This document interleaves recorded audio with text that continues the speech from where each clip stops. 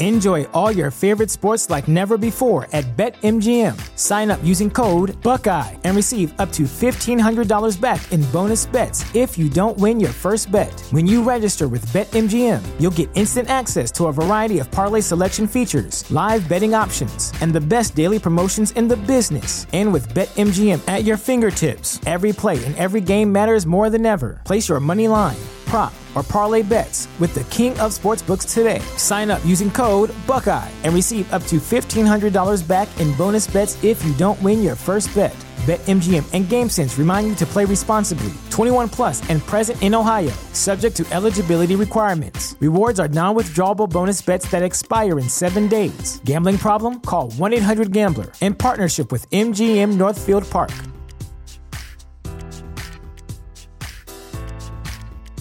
With Chime Secure Credit Card, you can start improving your credit scores with everyday purchases and regular on-time payments. Get started at Chime.com/build. The Chime Credit Builder Visa Credit Card is issued by Bancorp Bank N.A. or Stride Bank N.A. Members FDIC. Results may vary. See Chime.com for details. Terms and conditions apply. Go to Chime.com/disclosures for details.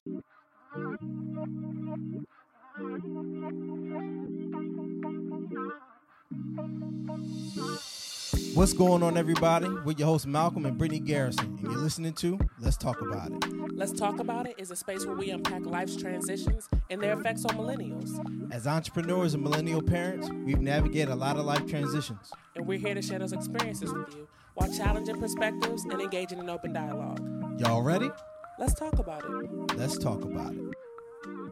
Well, we're back. We are back, and we are going at the same time. Yeah, I know. This is season 2 finale episode.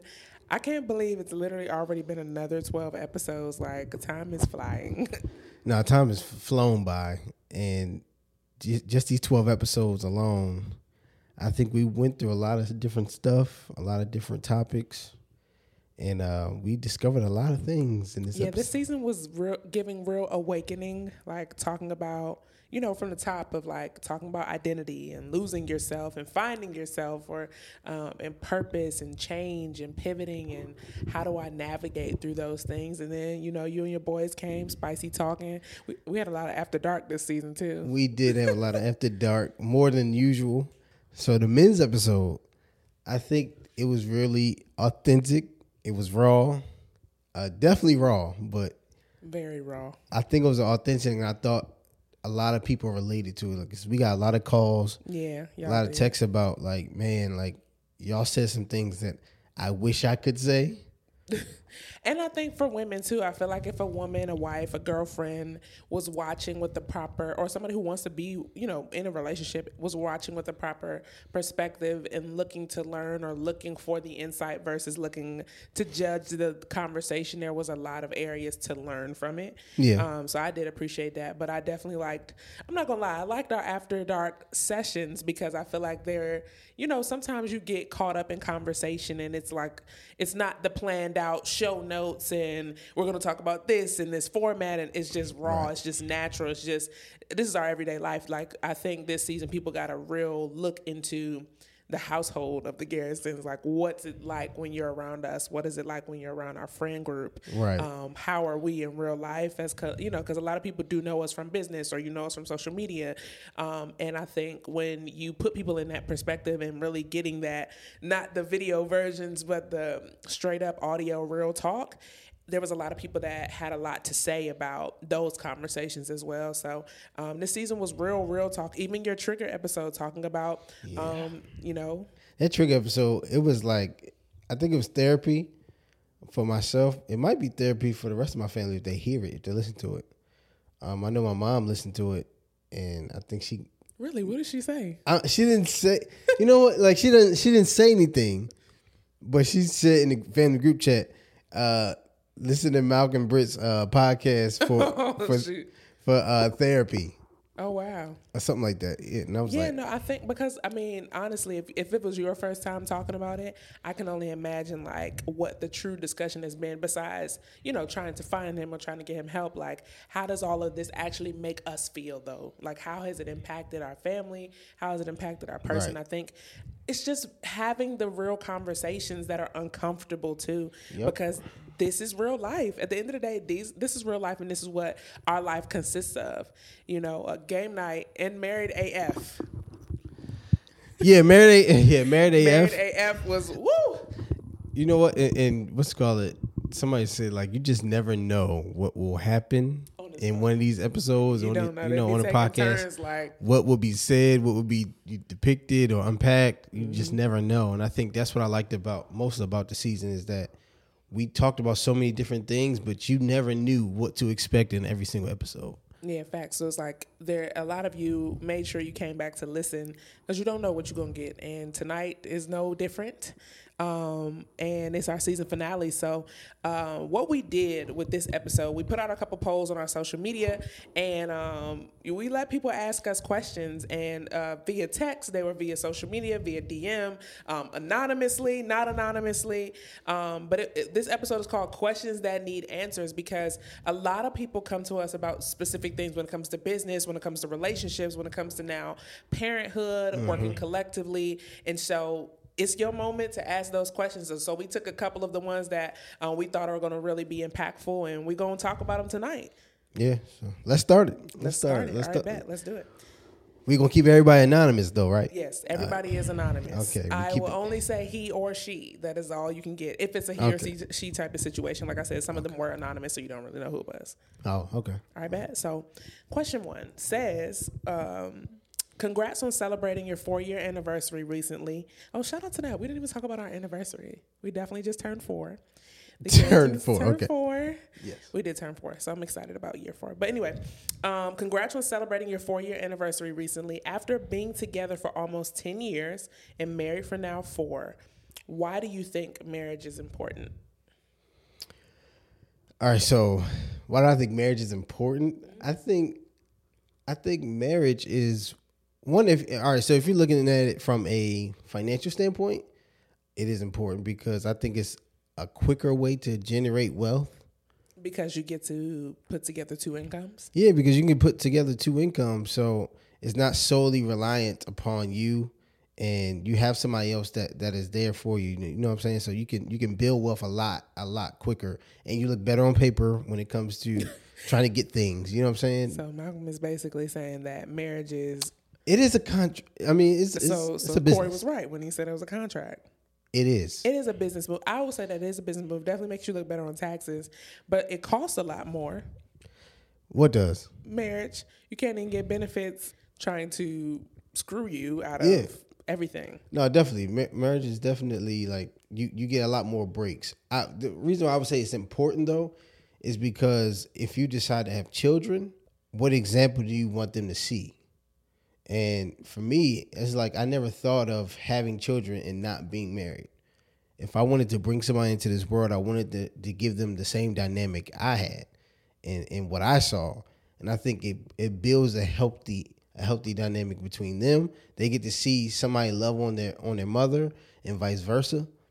And I think when it comes to family, I think it's the most important thing when you're trying to build something. Like think about it. Have you ever, when you decided to get married, like when you said yes, weren't you already like looking to be married one day?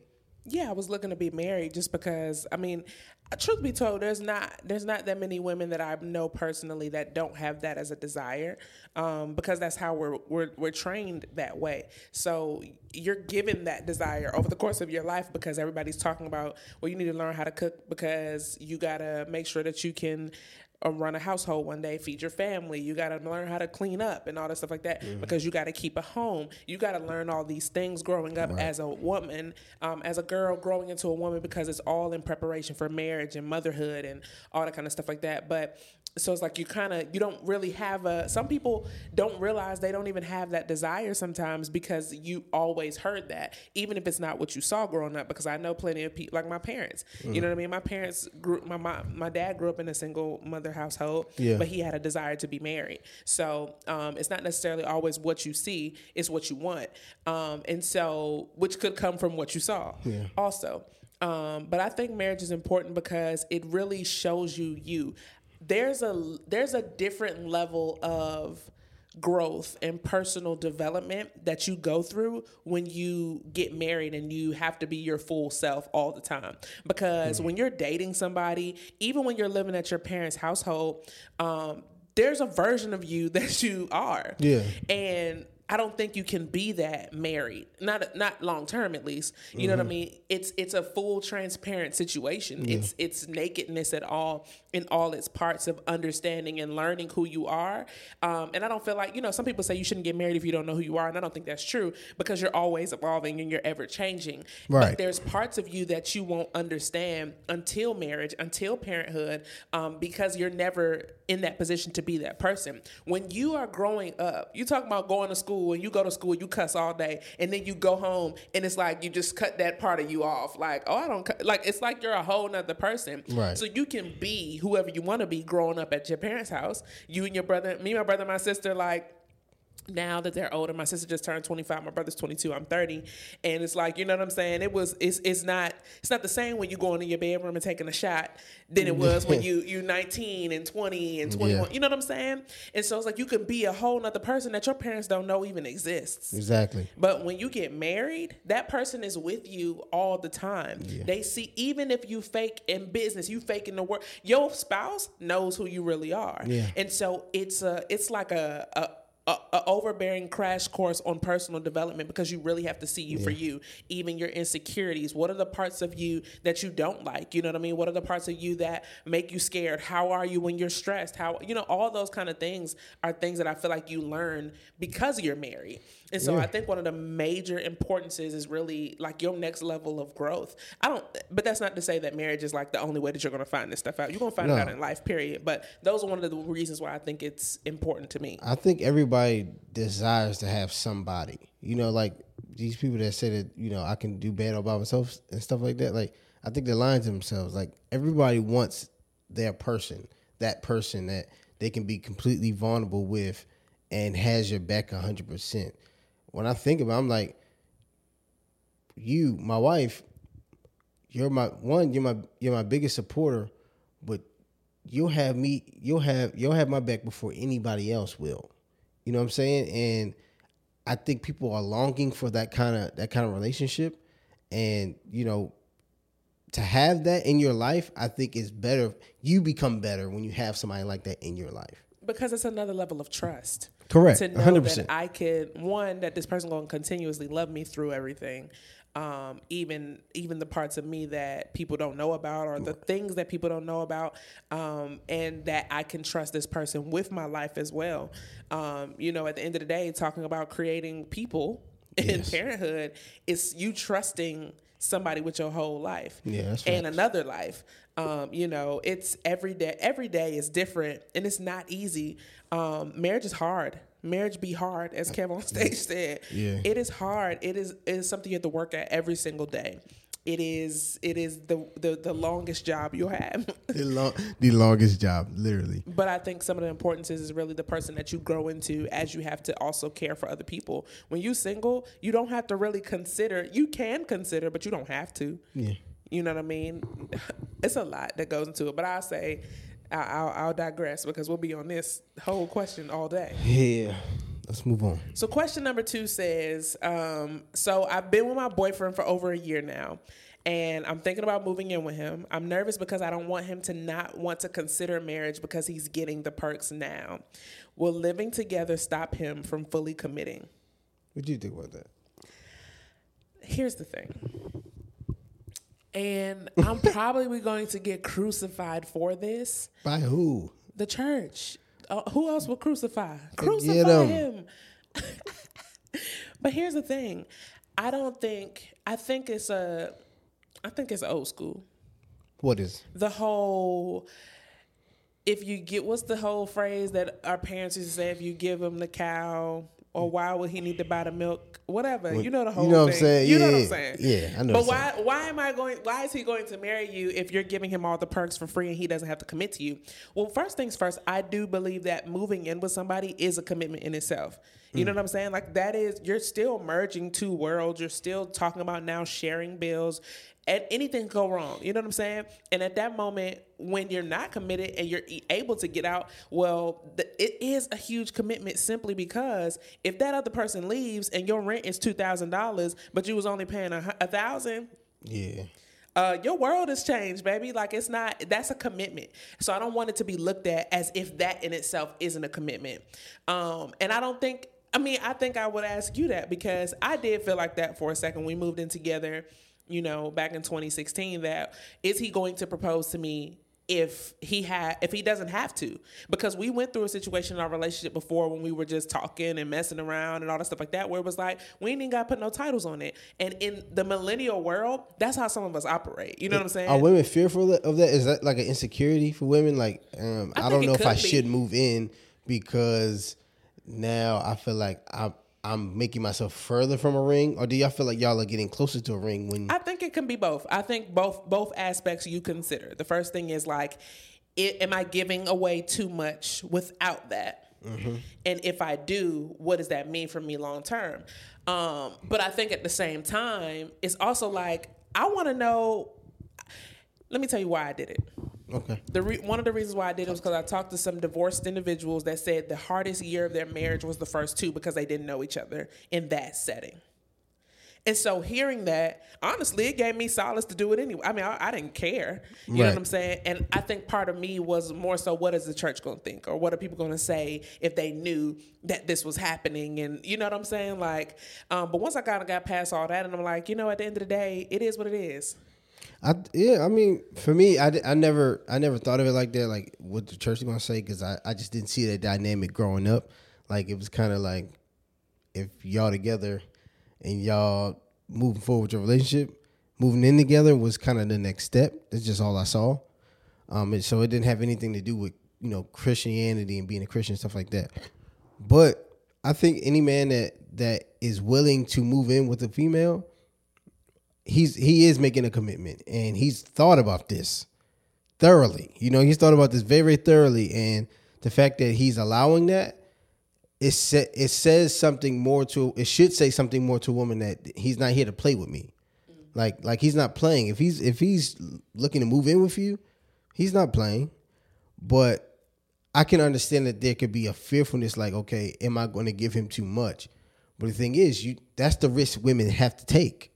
Because essentially men take the same risk too. So let me ask you this, from your perspective in our relationship, what changed within that dynamic? Like when we moved in together, was it more incentive to marry me, or was it just like, this is cool? So when we moved in together, it wasn't like it was more incentive. What I saw was it was another step in our relationship. Like, okay, we were apart for so long. Now we moving in together. We moved to a whole different state, so we moving in together now. Okay, this is just another notch in our relationship. We going to another level. And I honestly wasn't thinking about when should I marry until I was really ready. I was like, man, this is what I want to do. But I hadn't thought about the fear of, okay, is she going to give me too much, and will she feel like she won't get the ring? You know what I'm saying? No, you're missing it. That's not. Okay. That's you.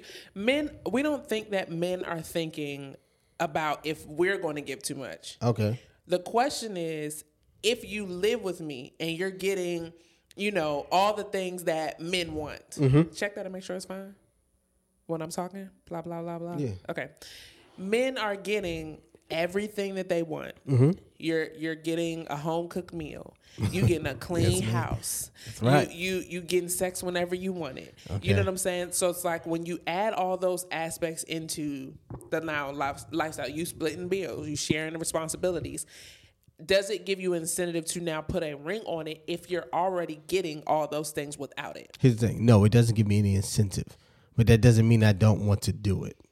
Because I think he's now more privy to doing it because now he knows what it's going to be like being married to you. Now, what will expose somebody is if y'all do move in together and it's a shit show. You know what I'm saying? Like it's something from hell. Like you ain't cooking, you ain't cleaning, and y'all always getting into it, and you know, there's so many expectations that people have when people moving together, and you slowly to see that like that's not real life. What you had in your head is a fairy tale when you moved. Because you sex talking every about night. straight out of college for real. You were straight out of college. So yes. what were your expectations when we moved in together? Sex every night. That was absolutely my expectation. Just that. That was really it. I mean, I'm straight out of college. Yes, that's exactly what I was thinking. But when you get older, you understand, like, bro, that's not even possible. Like, I mean, it's possible, but you ain't even gonna feel like doing that, and neither was she. You know what I'm saying? Like, that's not realistic, and that's a fairy tale, and that's what I mean. Like, we give ourselves these fairy tales of how it's gonna be when we do move in with somebody. That okay, if it's not like that, then it's the issue. No, it's not an issue. You just now you're understanding how life is. So before you and move what married on, life will because be. the next question is from a guy, and is in the same realm. So I had them next to each other, right? Okay. His question is, my girl and I have been arguing because I'm ready to go take the next step in our relationship and moving together, but she doesn't think it's necessary. I do. I want to know what her real habits are before I propose. Is cohabitation a necessary step before getting married? Leave her ass. Yes. Son, I'm Jesus. playing. So sorry to that man. No. Is cohabitation necessary? Yeah. All right, so I don't think it's necessary. I don't think it's necessary, but do. but I would recommend it. I would too, based off of what I just said too. Yeah, because how I see it is like, if y'all got two different like real lives, like say somebody has bought a house before, and y'all now getting together, and she has a house or you have a house, and this person is renting and stuff like that. They have a whole life. So do you really want to mix those worlds? You don't have to mix those worlds in order to now make the decision to get married. I don't think you have to cohabitate, but I think you open up yourself with a world of problems if you don't. You can't say that, because there are plenty of successful marriages that we know. You know what I'm saying? In life in general. So it's not to say if you don't cohabitate, your marriage is going to fail, because that's not true. Okay, you're true right. At all. Yeah. So I don't want it to sound like that's what's being said, but I personally feel like it was necessary for me. You know what I'm saying? It was necessary for me because, one, a little black magic, which was that saying from a bunch of divorced people saying their first 2 years of marriage was so hard because it was that learning to live together. It was learning to live together. It was learning how that would work for them. And we argued a lot at the beginning too, just because we did things differently. Living together in college and living together in life are two totally different living togethers. Yes, you know correct. what I'm saying? You got meal cards. you ain't even gotta replenish your own toilet paper. You ain't gotta really clean your room for. You know what I'm saying? Like, that's real. That's real. It's a whole different lifestyle when you realize that my husband likes to walk out of his shoes. I feel like what do you mean walk out of my shoes? It's like you walk out of them, they're still walking. Like they're literally in like steps. Like, you know what I'm saying? And I really feel like I've picked up that terrible habit. But you walk out of your shoes, or you leave your clothes on the floor, or you know what I'm saying? You squeeze the toothpaste in the center. You don't put the toilet paper on the toilet roll. You put it on the sink. You hate me. These are the things. No. I've learned how to deal with them. But at the beginning, these were issues. You would come home, and because of how you put the dishes away or how you did this, I was waiting for you to get home so I could be like, look at this. Let me come show you something real quick. I remember that. And I never forget the moment that changed for me. When I realized I was a nag, was when you came home and I said, let me show you something real quick, in a very sarcastic way. And your response was, what you got to complain about today? And I said, oh, Lord. Yikes. Oh, Lord. And that's when you know what I'm saying? Because that's where I had to start to realize, okay, some of the stuff that I'm complaining about isn't complainable when I can fix it. It's not that bad, because the way you squeeze the toothpaste, I have two options: either to fix it the way I want it, or to go get my own toothpaste. Right. You know what I'm saying? But these are the things I learned from living with you. So now I have to determine, when you leave chip bags on the nightstand, can I live with that? Because you do it. Huh? Because you doing that. No. What? You leave a whole meal on the nightstand. No, I do not. I'm water bottles under the bed for sure. Definitely a million water bottles. Like, literally a whole recycling bin. But that's what I'm saying. But I learned that hack, so you say, in cohabitation. I learned what I was willing to deal with because I already knew how you lived. You know, and it's not to say that you're a dirty person. It's just certain things that we don't like. One of my friends put on Facebook, TT put on Facebook yesterday, said, I don't know what it is about men, but why you always find your lotion in the kitchen. What is that? And there was so many men that was like, we don't know, but sometimes the cabinets are obviously ashy, and that's where I feel like I need to lotion myself. That's funny. You know what I'm saying? It's just certain things that just don't make sense to us. But you learn to live with it or love it or figure out how it's not an issue for you. Well, I think for that person in particular, I don't think cohabitation is necessary, but I would explore why she's hesitant or she doesn't want to cohabitate. Like, what is it? What's the real reason? Is it religious reasons, or is it just you want your own space? Because this is now another issue, because when we do get married, then what? You know what I'm saying? There's not a switch that can just flip. If you have, you know, certain beliefs or things like that you want your own space, like you can't have your own space. We married. The hell you mean? We won. I do wish that I could. We talked about this last week where I was like, I wonder what life would have been like if we didn't live together. Like, what would that dynamic have been if we relocated? Because, you know, my best friend relocated here. Your best friend relocated here. What would life have been if I lived with her and you lived with him? You know what I'm saying? I don't know. You're right. Like, what would that dynamic have been? Because, you know what I mean? She was living with her family, but then she moved in with her now husband. He was living with us, and then he moved in with his now wife. You know what I'm saying? Well, I say all that to say, let that be a lesson to you. It works. What? Right, it works. It's 3 for 3. We got one more. It's like 4 for 4. If you add a couple, we got a couple of them. I mean, I think it works. Yeah. But I say that to Definitely say, proof. I am curious, you know, if I could go back to see what that dynamic would have been like if I lived with somebody. I never lived on my own. We never lived on our own. You know what I'm saying? That's the thing. That's why I say it's possible that you don't have to cohabitate, like, because there's an individuality in that. Like, y'all are separate. Y'all have your own places and stuff like that. Y'all have your own lives going on. So part of that is power in being an individual in that sense. Like I said, we never had that. We never had that chance. We never lived apart, so we don't know how we would have functioned, how we would have been, you know, being on our own, completely on our own. Yeah. We came from being in our house with our parents Actually, to being straight out of college, in our parents' house together. Together in a house together. So there wasn't that time to kind of explore yourself and all those other things, which ain't a bad thing, but you know, you just never know. You just never know. Like, I truly do. I asked my best friend that the other day. I was like, what would a life been like if me and you had our own crib? You know what I'm saying? Because I know that's who I probably would have lived with. 100%. Like, I know that for sure. Yeah. That we probably would have lived together or whatever. She would have been my roommate. And I'm like, yo, what would our life have been if we were roommates and we never lived with these What dudes? if y'all wouldn't have liked each other? Yeah, like, you'd hate each other. And just wouldn't have got. We're too similar in personality to dislike each other, and we are very, we're good with conflict with each other as well. Like, we're cool with just having a conversation of what is. That's good. That's good. You know what I'm saying? Like, nigga. Don't even. All right. Next question. All right, questions that need answers. All right.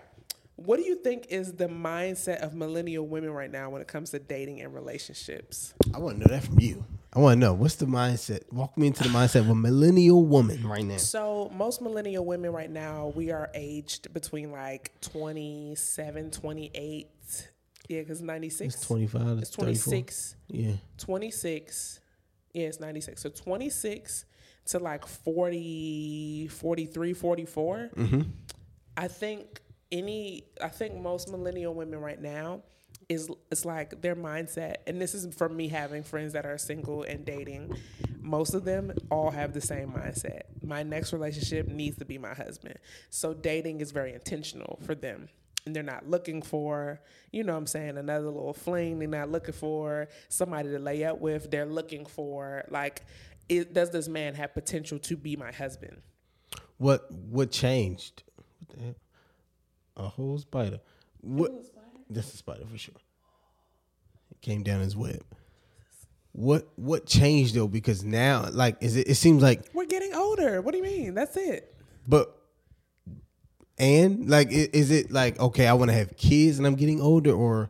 I mean, that's a factor. I mean, I'm 30 and I feel that way about a second child. Like, am I ready for one? No. Right. But I'm 30 AF. So, like, I mean, you better get to getting at the same time. Mm-hmm. But I'm cool. You know what I'm saying? It's like both. Yeah. So I think it is that we're getting older. And I also think it's just a place of maturation, because there was a season in life where I think a lot of us were, I don't need no man, or I'm good, or we were career driven. And it's like after you've done all you can, like, all right, it's just kind of like natural life progression. If that's what I want, that's what I want.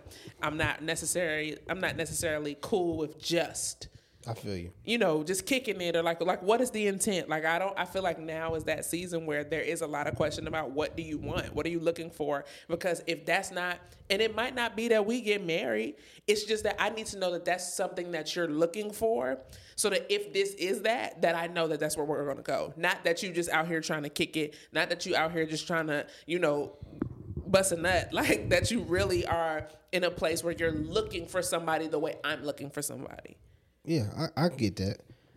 I think millennial men, I feel like they are cautious right now. Why are they cautious? Because they know women want to get married? No, I think they don't think they know. I feel like they think women don't know what they want, or that they are really just choosing men based on their financial circumstance. Now that is true too. Now there's a huge culture of, I want him to be established, which I can understand. Like, I mean, I think at 30 it's acceptable to say I don't want a bum. Yeah, absolutely. And it might not even, but I think there's standards and expectations that have been set now where there's like a bar. Like, if your nigga don't make 6 figures, then you need to go find you another man. Right, which is unfortunate. It is unfortunate. You know what I'm saying? Because that cuts out so many men. It does cut out so many men. You know what I'm saying? And I'm not saying it's right, but I can understand it. You know what I'm saying? I can understand wanting somebody established, wanting to, merge the lives with somebody that's established. Now, it also depends on your rationale for why that's what you want.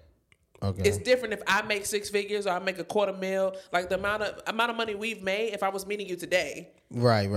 I mean, it's not to say that if you were only making $50,000 or $70,000, $80,000, I'm not looking your way. I was looking your way at $50 and I was making $200. That's true. You know that's what I'm saying? True. I was making $200 a week. You was making $50 a week. When I went back on my job, remember I just looked at my IRS transcripts. You was getting paid. I was making $20,000 over the summer. Mm-hmm. You were still making $50 a week. It was bad for me. So yes. We've done this already. You know what I'm saying? But I feel like at this point in my life, I don't know if I would be able to say the same thing. Right. You know what I mean? Rightfully so. But the thing is, how much? It's about the amount of money you've made now, though. But what I'm saying is that millennial men right now, they're cautious because they feel like, one, women are only dating for what they can do for them financially, and they don't know, like, is she really trying to get married? Is she serious about this, or is she just trying to run me up or pick the creme de la creme? And we talked about this, and we didn't talk about this on the men's episode, but we did have a conversation around, like, I asked them, I said, how, not even them, I asked men at the gym, like, what is the dating scene like right now? Mm-hmm. And they were like, bro, everybody want this 6-figure dude, and that's in reality, that's the top 10% of people. Mm-hmm. So that's a lot less men that majority of women are looking for. Well, if that's the case, then I think if that's what you're looking for, it's like what I talk about with some of my clients. Like, if this is what you're looking for, mm-hmm. you have to understand that this is the pool that you're looking for it from. And if you feel like you don't have enough options, it's because you're not casting a wide web. That's all right. That's so right. It's okay. Like, if that's what you want, that's what you want. But you gotta be. I think it's important to know your motive for it. Mm-hmm. You know what I'm saying?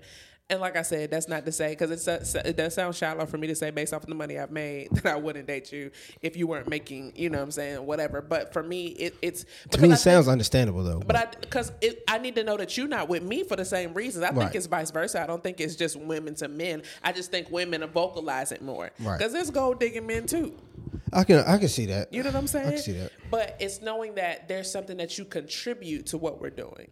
You know what I'm saying? And are we looking to collaborate? Is this just a business situation for you? Or are you looking to like, all right, if you making $500,000 and I'm making $250,000, we got 750. We need to get another 250 so that we can go ahead and be at $1 million. Mm-hmm. You know what I'm saying? I need to know, like, that's what I would need you to come with. I'm not asking for a marriage business plan, but I am. Well, this is what I've observed is that sometimes millennial women have this thought that if he isn't making six figures, then he is a bum. He doesn't want more, and that's not necessarily the case.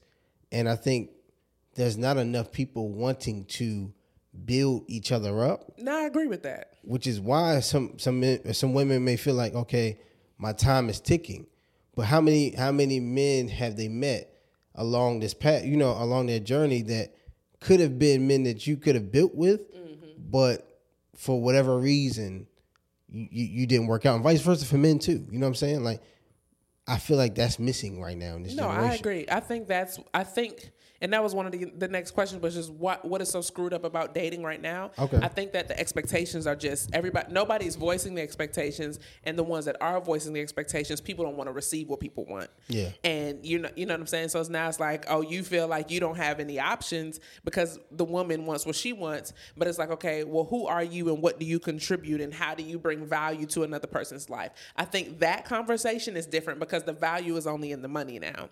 The value is only in the price. The value's not in, well, can he raise my kids? If I'm we're in the generation right now, we're at the age where some of these relationships are coming with children. Correct. Yes, we are at that age now. We're at that age where you right. can't really say that you coming into a situation with a man that doesn't have a child. Yeah. You know what I'm saying? You can't say that you come into a situation with a woman that doesn't have a child. So are they good with children? Do they want children? How are they with my child that don't belong to them? How are they are they cool with building a relationship with my baby moms? I have friends that have, that are married to men that have other children by other women. Mm-hmm. And when they ain't good, the baby mama and the baby daddy, the wives are the ones that are comfortable standing in the gap, building the relationships between the two of them or with the other woman. So it's like, these are the kind of people I surround myself around. You know what I mean? Yeah. Like, are you that woman? Are you that man? Is that what he wants? Is he going to be comfortable with that? You know what I'm saying? I think the value of the person has been demoted to just money. Yeah. I think dating now is so screwed up just because, I mean, in this perspective, some people may think it's not screwed up, but just from my observation, I would say people are not communicating enough of what they expect up front. Like the conversations are not being had up front of, this is what I'm looking for. I'm looking for X, Y, and Z.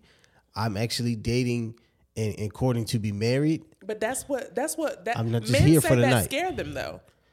Well, it's how you say it. It's like, because you don't want to come to the first date being like a job interview. You don't want to be an interviewer. What is your 5-year plan? What is your like stuff like that? Like that comes off as honestly masculine. Like, see, but I don't think so. I mean, if you're asking the first time I meet you, you're asking, no. What are your 5-year plans? No. 5-year plan is kind of absurd. But I do want to know your ambitions. I'm the kind of woman that if we were meeting today, like I often think about like what would 30-year-old us be like on a first date? Mm-hmm. You know what I'm saying? Like I would want to know what you want out of the next decade of your life. Like you just turned 30. Like what have you accomplished so far? Right. And what do you want? Right. And I want to share with you the same thing. The difference is most of the time people want to hear about it, but they don't have the same thing. I just want to know what you want out of your life, so I can see kind of how I can be on the bandwagon. Let me go check that out, okay? You know what I'm saying? I want to be able to tell my parents that he's a doctor. I want to go home and tell my family. But that's status for ladies. You know what I'm saying? Like, that's what I mean. That's status, though. Like, are we dating for stat? Are people dating for status in Atlanta, now? For sure. In Atlanta, I feel like they definitely are. Dating for status. Who is the richest man that I could be with? They are dating for status for sure in Atlanta. For sure. But I don't think it's right though. I think what's missing is, can I build with this person? Can I build this person up? Can they build me up? Can we be better together? Can we work as a team? Can we actually grow our wealth together? Mm-hmm. And am I willing to do that? I don't care if you make $50,000 a year. I don't care if I make 100. Now we get 150. How can we turn this and flip this into 300? I don't think people are thinking like that, and that is, I feel like, is the issue. Yes, because if it's transactional from the beginning, you're not thinking of a partnership. Yeah, and that's the issue. I would say that's why dating is screwed up. That was a good one. Questions that need answers is a vibe. Questions that need answers. All right, here's a good one. All right, based off of that, it's like these are perfect segues. Okay. I'm making the most money I've ever made right now, but I still feel like I'm living paycheck to paycheck. What should I be doing to keep more money? To keep more money. See, and what I would want to know is how much they actually are making. But I think... Let's take it just... since everybody want to make 6 figures, let's take it from $100K. Okay, they're making $100K a year, and you feel like you're living paycheck to paycheck. First thing I would look at what kind of debt do I have. If we're 30, depending on what you do for a living and stuff like that, or how you spend your money, you could be in a lot of personal debt that may be eating away at your income because you're paying that off every month. Or you're a person that every time you make more money, you go out and you increase your expenses. And so it's like, what is my debt? And then what am I paying for things right now on a monthly basis? How much is my debt to income ratio? I think a lot of people will find where their money is when they understand is, am I staying at a 25 to 28% debt to income ratio? If you're anything above that, you are living paycheck to paycheck. And it's only about a matter of time before something can go bad. So that's what I would look at. And what was the other part of the question? Was it how do I make more or something? No, like that? how do I keep more? How do you keep more? I would say as soon as you get paid, put money away for you. Like pay yourself first. I think, sometimes when we are living paycheck to paycheck, or when people do live paycheck to paycheck, they think about their bills as soon as they get paid. Mm-hmm. Instead of paying themselves and then wherever needs to be paid, then you pay it. But they would look up, they had way more money. Anytime you get paid, shoot $100, $200, whatever it is, shoot it to an account and don't touch it. I think one of the ways people can keep more money is to be more budget minded. This is very difficult for me. Okay. My husband is that guy. I looked at the bank account last week and was like, damn, like, bruh, how did you even get the money in the savings that fast? But I think when we become more budget oriented, or like, where does the money go? Because so often, especially as you continue to make more money, I think this is one of the areas that most of us, as we're scaling up, like you said, you increase your expenses, but you don't even know where you were in the first place. So I think one of the first things that I looked at when we started learning about money and making money was, where are our expenses at and what should they be at? And, when you put them down to at least 25%, at the time that I learned the 25% rule of living expenses, we were at almost 80. Yeah. You know what I'm saying? Sure. So it's like, if you start to look at, like Malcolm said, what are you paying, but at a percentage base, in the sense of, okay, how much of my actual income is going to my bills? When you look at it and see it's 80, 90%, 70%, high 60%, well, then you'll look at why I don't have much excess, because the majority of it is bills, it's car notes, it's rent. You know what I'm saying? And you look at that kind of stuff like that. So when we were bringing in like $3,200, $3,500 a month, while our living expenses were like $2,500, $2,800. Yeah.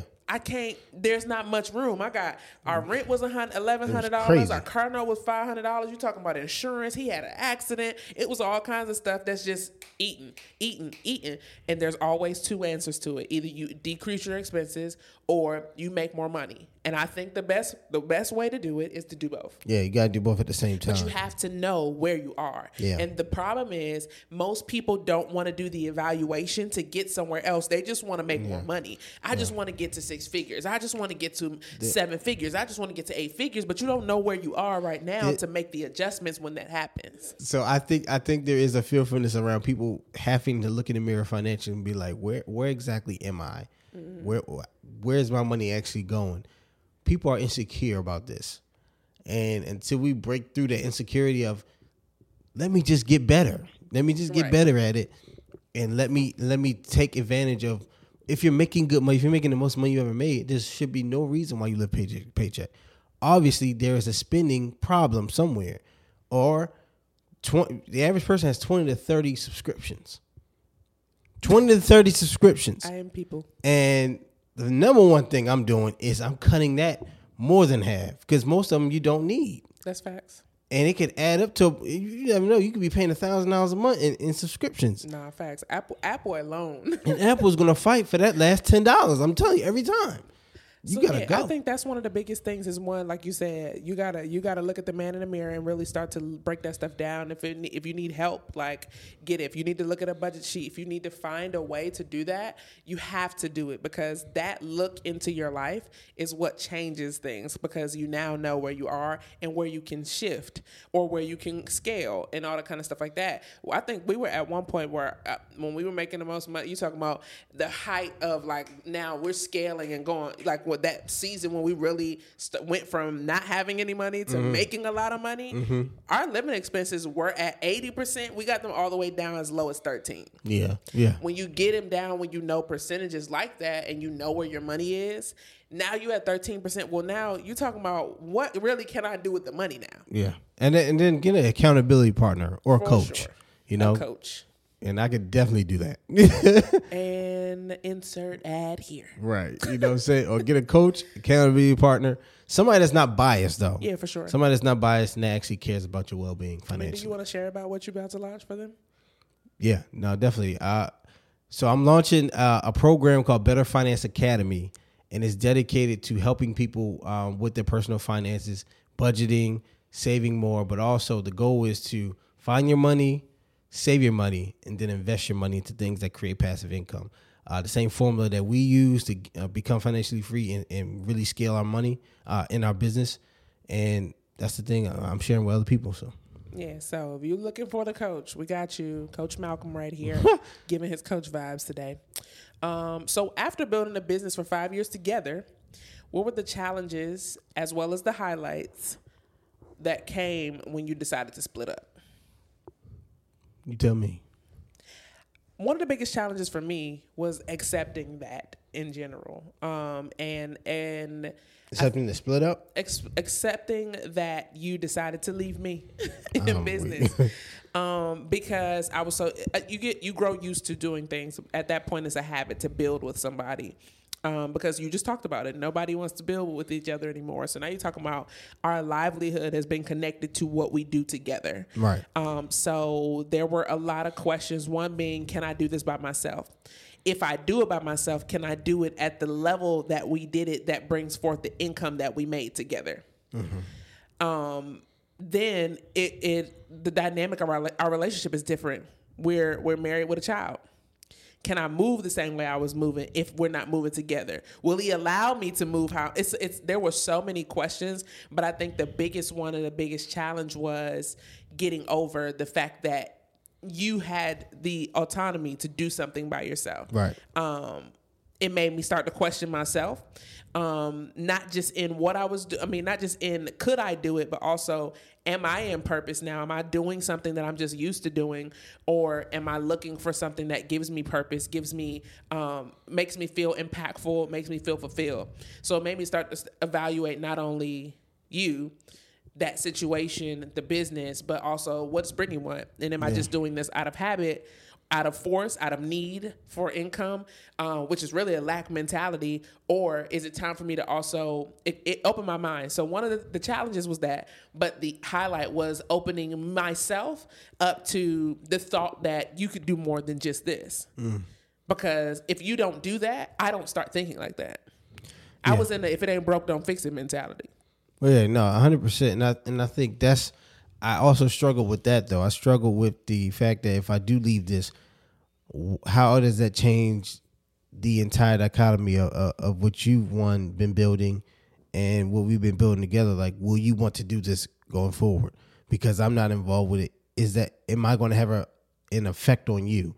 And I didn't want to have an effect on you. I just wanted to be able to bow out and support you. You know what I'm saying? Silent quitting is what like, I can call it. You know, the quiet quitting. I was quiet quitting heavily, but I wanted to be able to now start opening up different avenues. I was like, man, how I saw it was, yes, we were making a lot of money, but it was coming from one place, and that was more scarce to me than anything else. So I'm thinking like, I have to be able to figure out a way to diversify us, and somebody has to start thinking like this, because we both was in that if it ain't broke, don't fix it.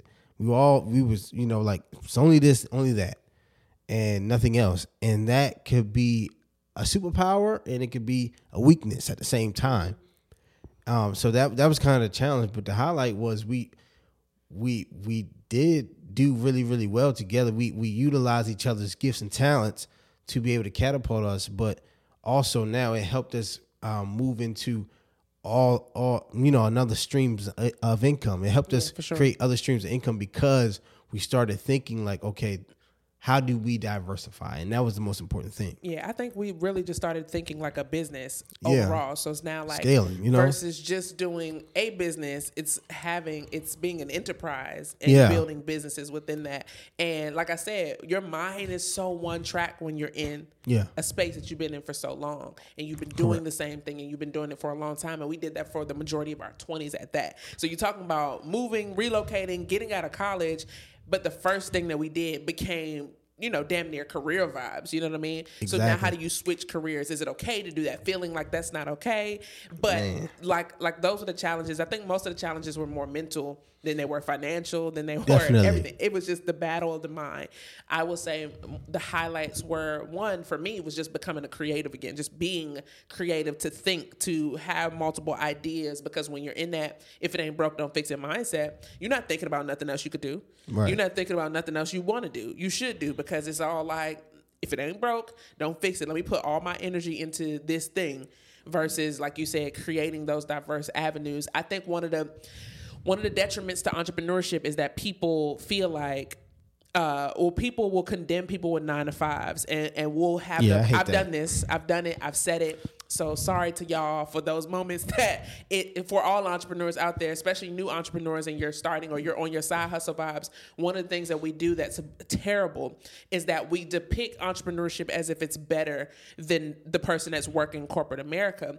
And we'll say things like, oh, if you work in a job, you got one income and that's too close to zero, not realizing that most entrepreneurs are doing the same thing. But because it might be more money. On a way scarcer level though. But because it might be more money, sometimes now you feel like that don't count to you. That don't work for you. It don't make sense. You don't count in that space. And so I think what was really powerful in you doing that is now having the diversity mindset, because it's like you wouldn't invest in one stock. You wouldn't invest in one crypto. You wouldn't buy one property. Right. You would be trying to get that property to get the money to go put it in another property, so you get that money and put it in another property and go, continue the cycle. So why would I only start one business and not take the equity out of that business? Right. Or take the capital that I gained from doing that and now scale it into other businesses? Exactly. So I would say that was the highlight. So the podcast came from that. The podcast was birthed from thinking like that as well. The podcast was birthed from definitely a highlight. That's the highlight. Do you think it's a highlight? I hope you think it's a highlight. All right. So the next question is, I've been working on my side hustle for over a year now. I'm ready to leave my job and do it full time. Lord. How do you know? Don't shut up. I'm crying. How do you know when it's time to make the leap, and how do I prepare for the transition to leave my 9-to-5? How do you know when it's time to leave your 9-to-5? Yep. I think I have a newfound thought about it, because you got to think about statistic wise, first 5 years makes or breaks a business. Mm-hmm. The first 5 years. So I feel like if you can last profitably for 5 years in your business, and you're also probably making triple or more from your business as profit, not revenue, profit, than you are on your job, then I think you're able to now leave and transition off your job. Mm-hmm. I have mixed feelings about this, because once you step out there, you out there and you got to think about, okay, well, how am I covered insurance wise?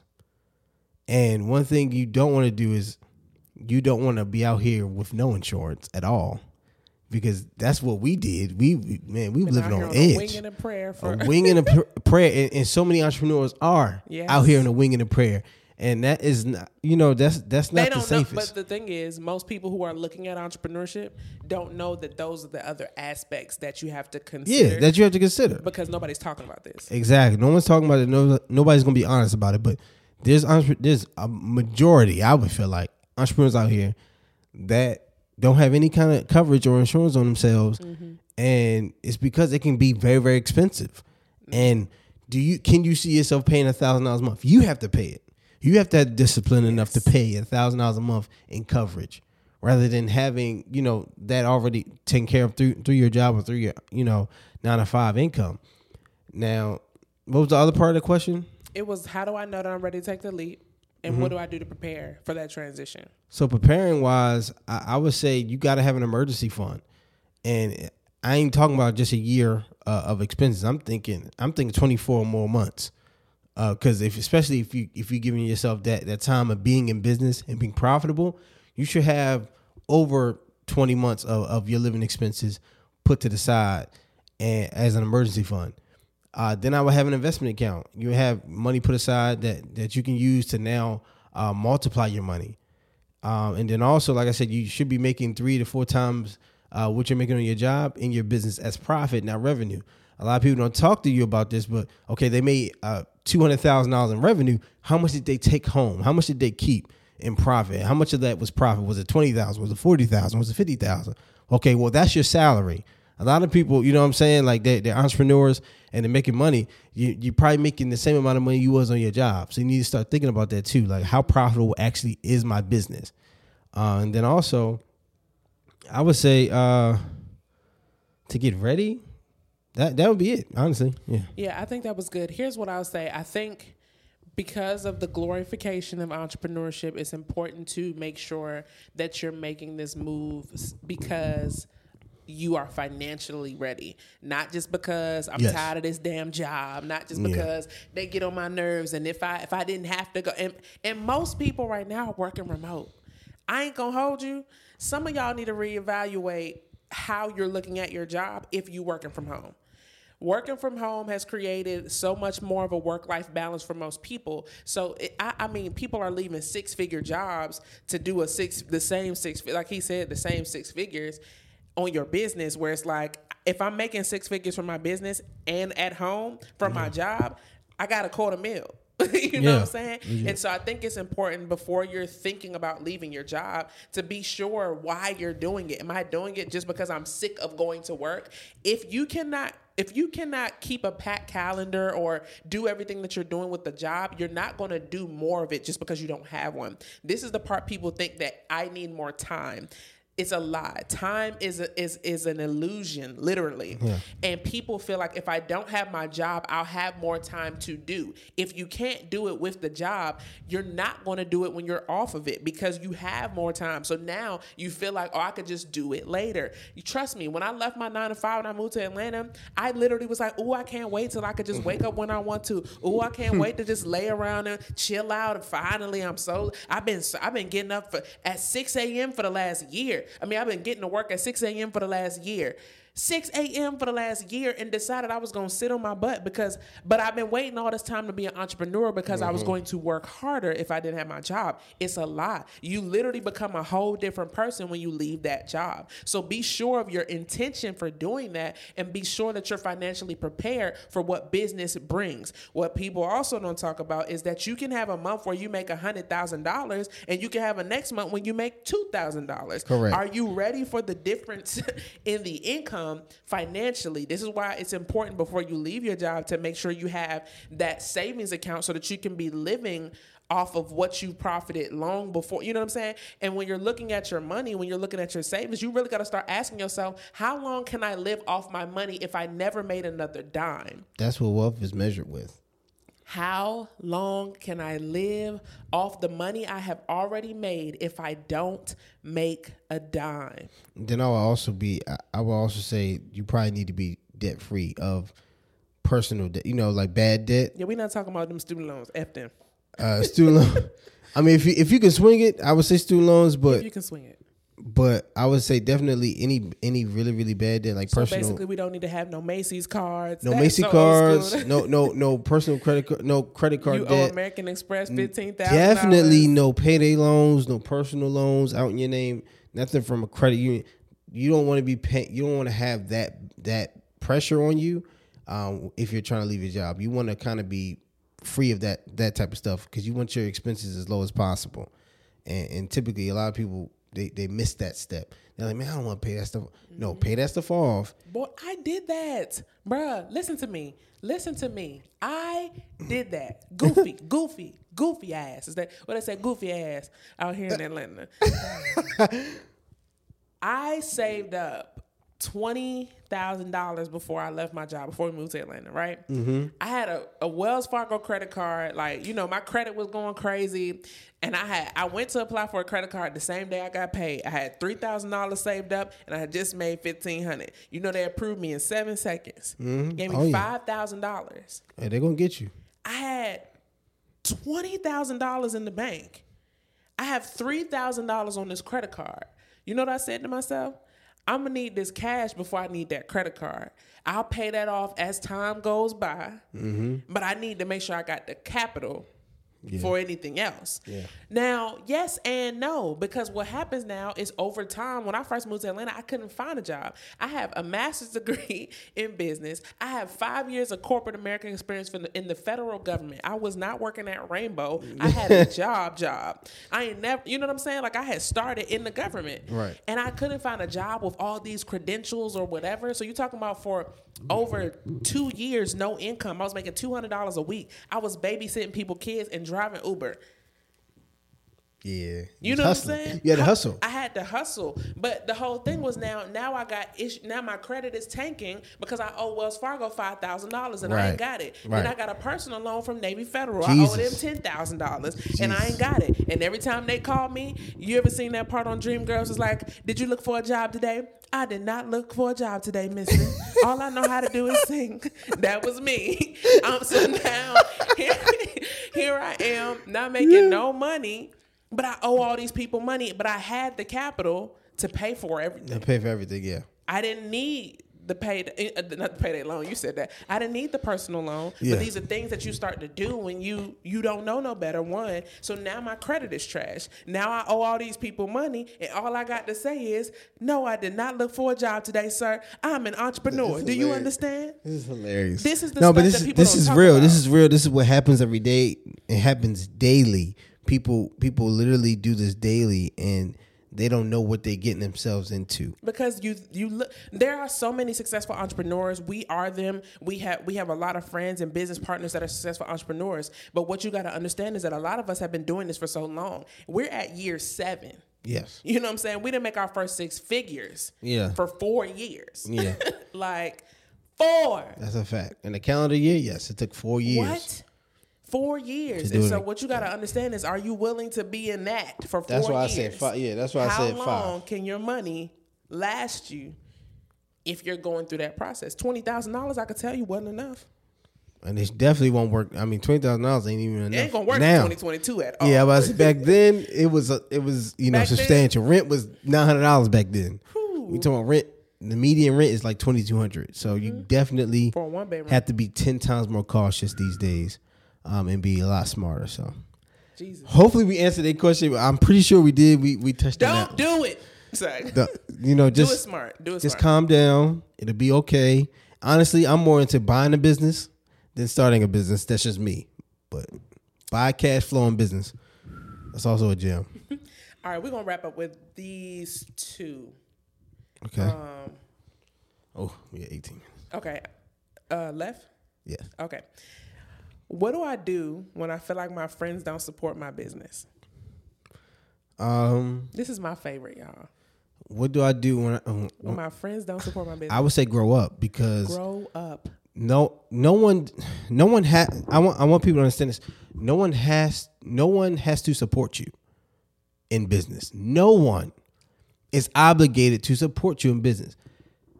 You are looking for customers. And customers are unforgiving. If you're looking for support in business, you're not ready for business. That's, you know what I'm saying? Like, there's no support. there's no support. You're out here you're an entrepreneur. You are out here in the lion's den. You have to bring value to the marketplace in order to have customer acquisition and for people to continue to come back. So that means you have to be good at customer service. Mm-hmm. This is what you need to focus on. You don't need to focus on support. You need to focus on your customer service so people can want to come back and use your product or service. You know what I'm saying? And we got a whole episode on support. But in particular, when it comes to support in business, what you got to understand is that your friends and your family are probably not your ideal customer. This is what people have to understand about entrepreneurship in the beginning anyway, is that the person that you're trying to sell to, you're trying to get a sell from your friends and family first. Right. If I don't know if that's because you need to prove that it works, that what you're doing or whatever, it is going to set you up for failure. Because if you think that your family and friends are doing it because they like what you're bringing, more likely than not, they love you.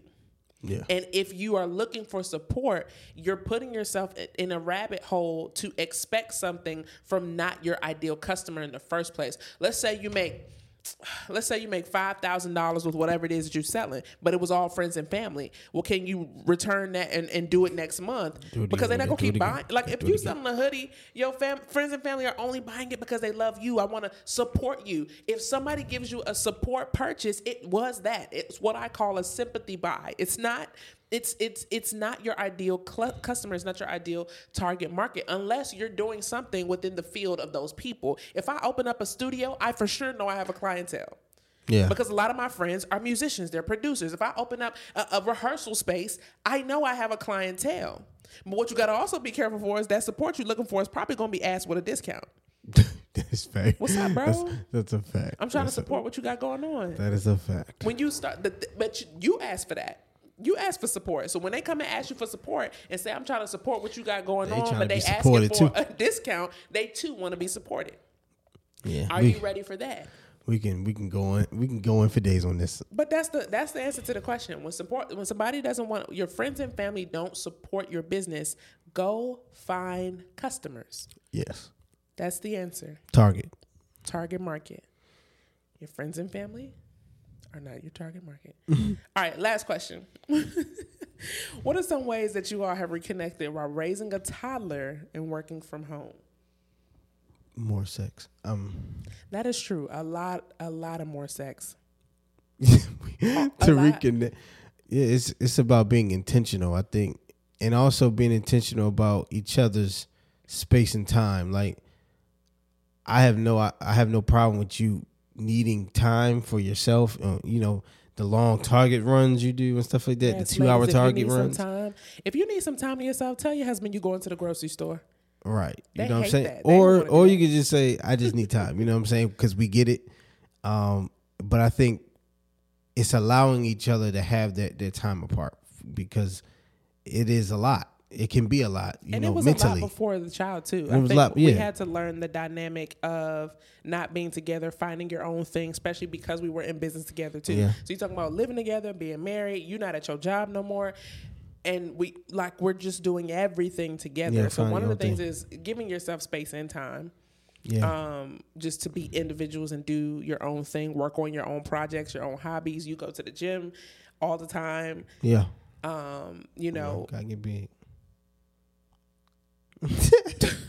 You know what I'm saying? I'm networking, going to different events. I would also say one of the things that helped us now too is focusing and being intentional about our spiritual relationship, our spiritual growth, finding a church. Shout out to Change Church. We found a church. High five. Yeah, thanks. We found a church, but that's definitely helped in our growth to be able to grow spiritually together and be focused on that. But with the toddler, y'all, listen, that is not for the weak. It is not for the faint of heart.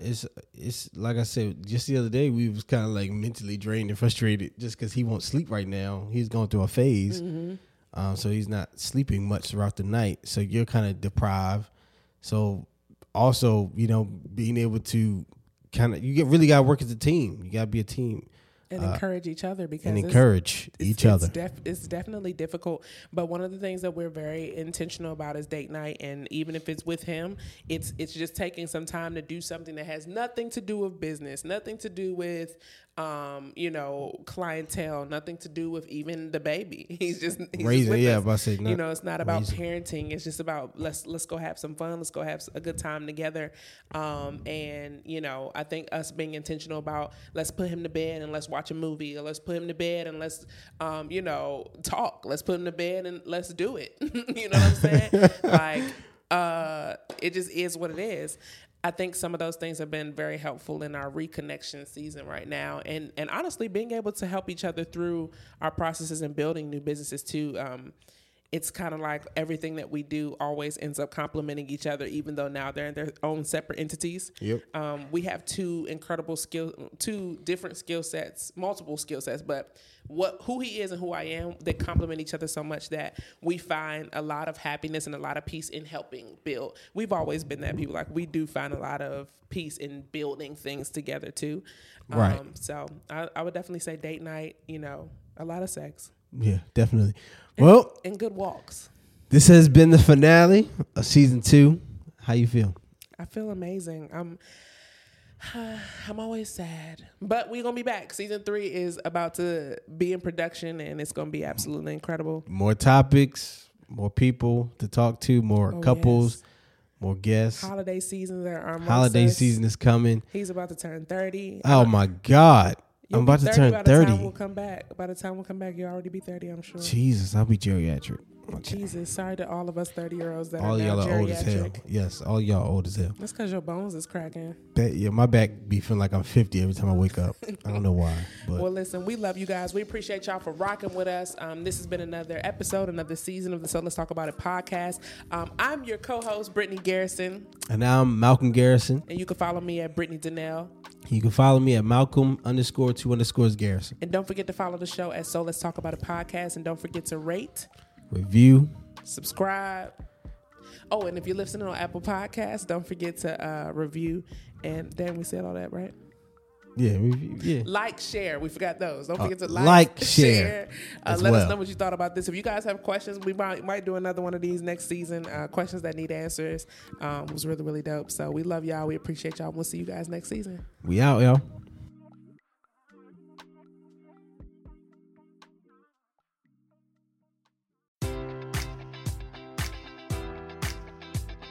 Enjoy all your favorite sports like never before at BetMGM. Sign up using code Buckeye and receive up to $1,500 back in bonus bets if you don't win your first bet. When you register with BetMGM, you'll get instant access to a variety of parlay selection features, live betting options, and the best daily promotions in the business. And with BetMGM at your fingertips, every play and every game matters more than ever. Place your money line, prop, or parlay bets with the king of sportsbooks today. Sign up using code Buckeye and receive up to $1,500 back in bonus bets if you don't win your first bet.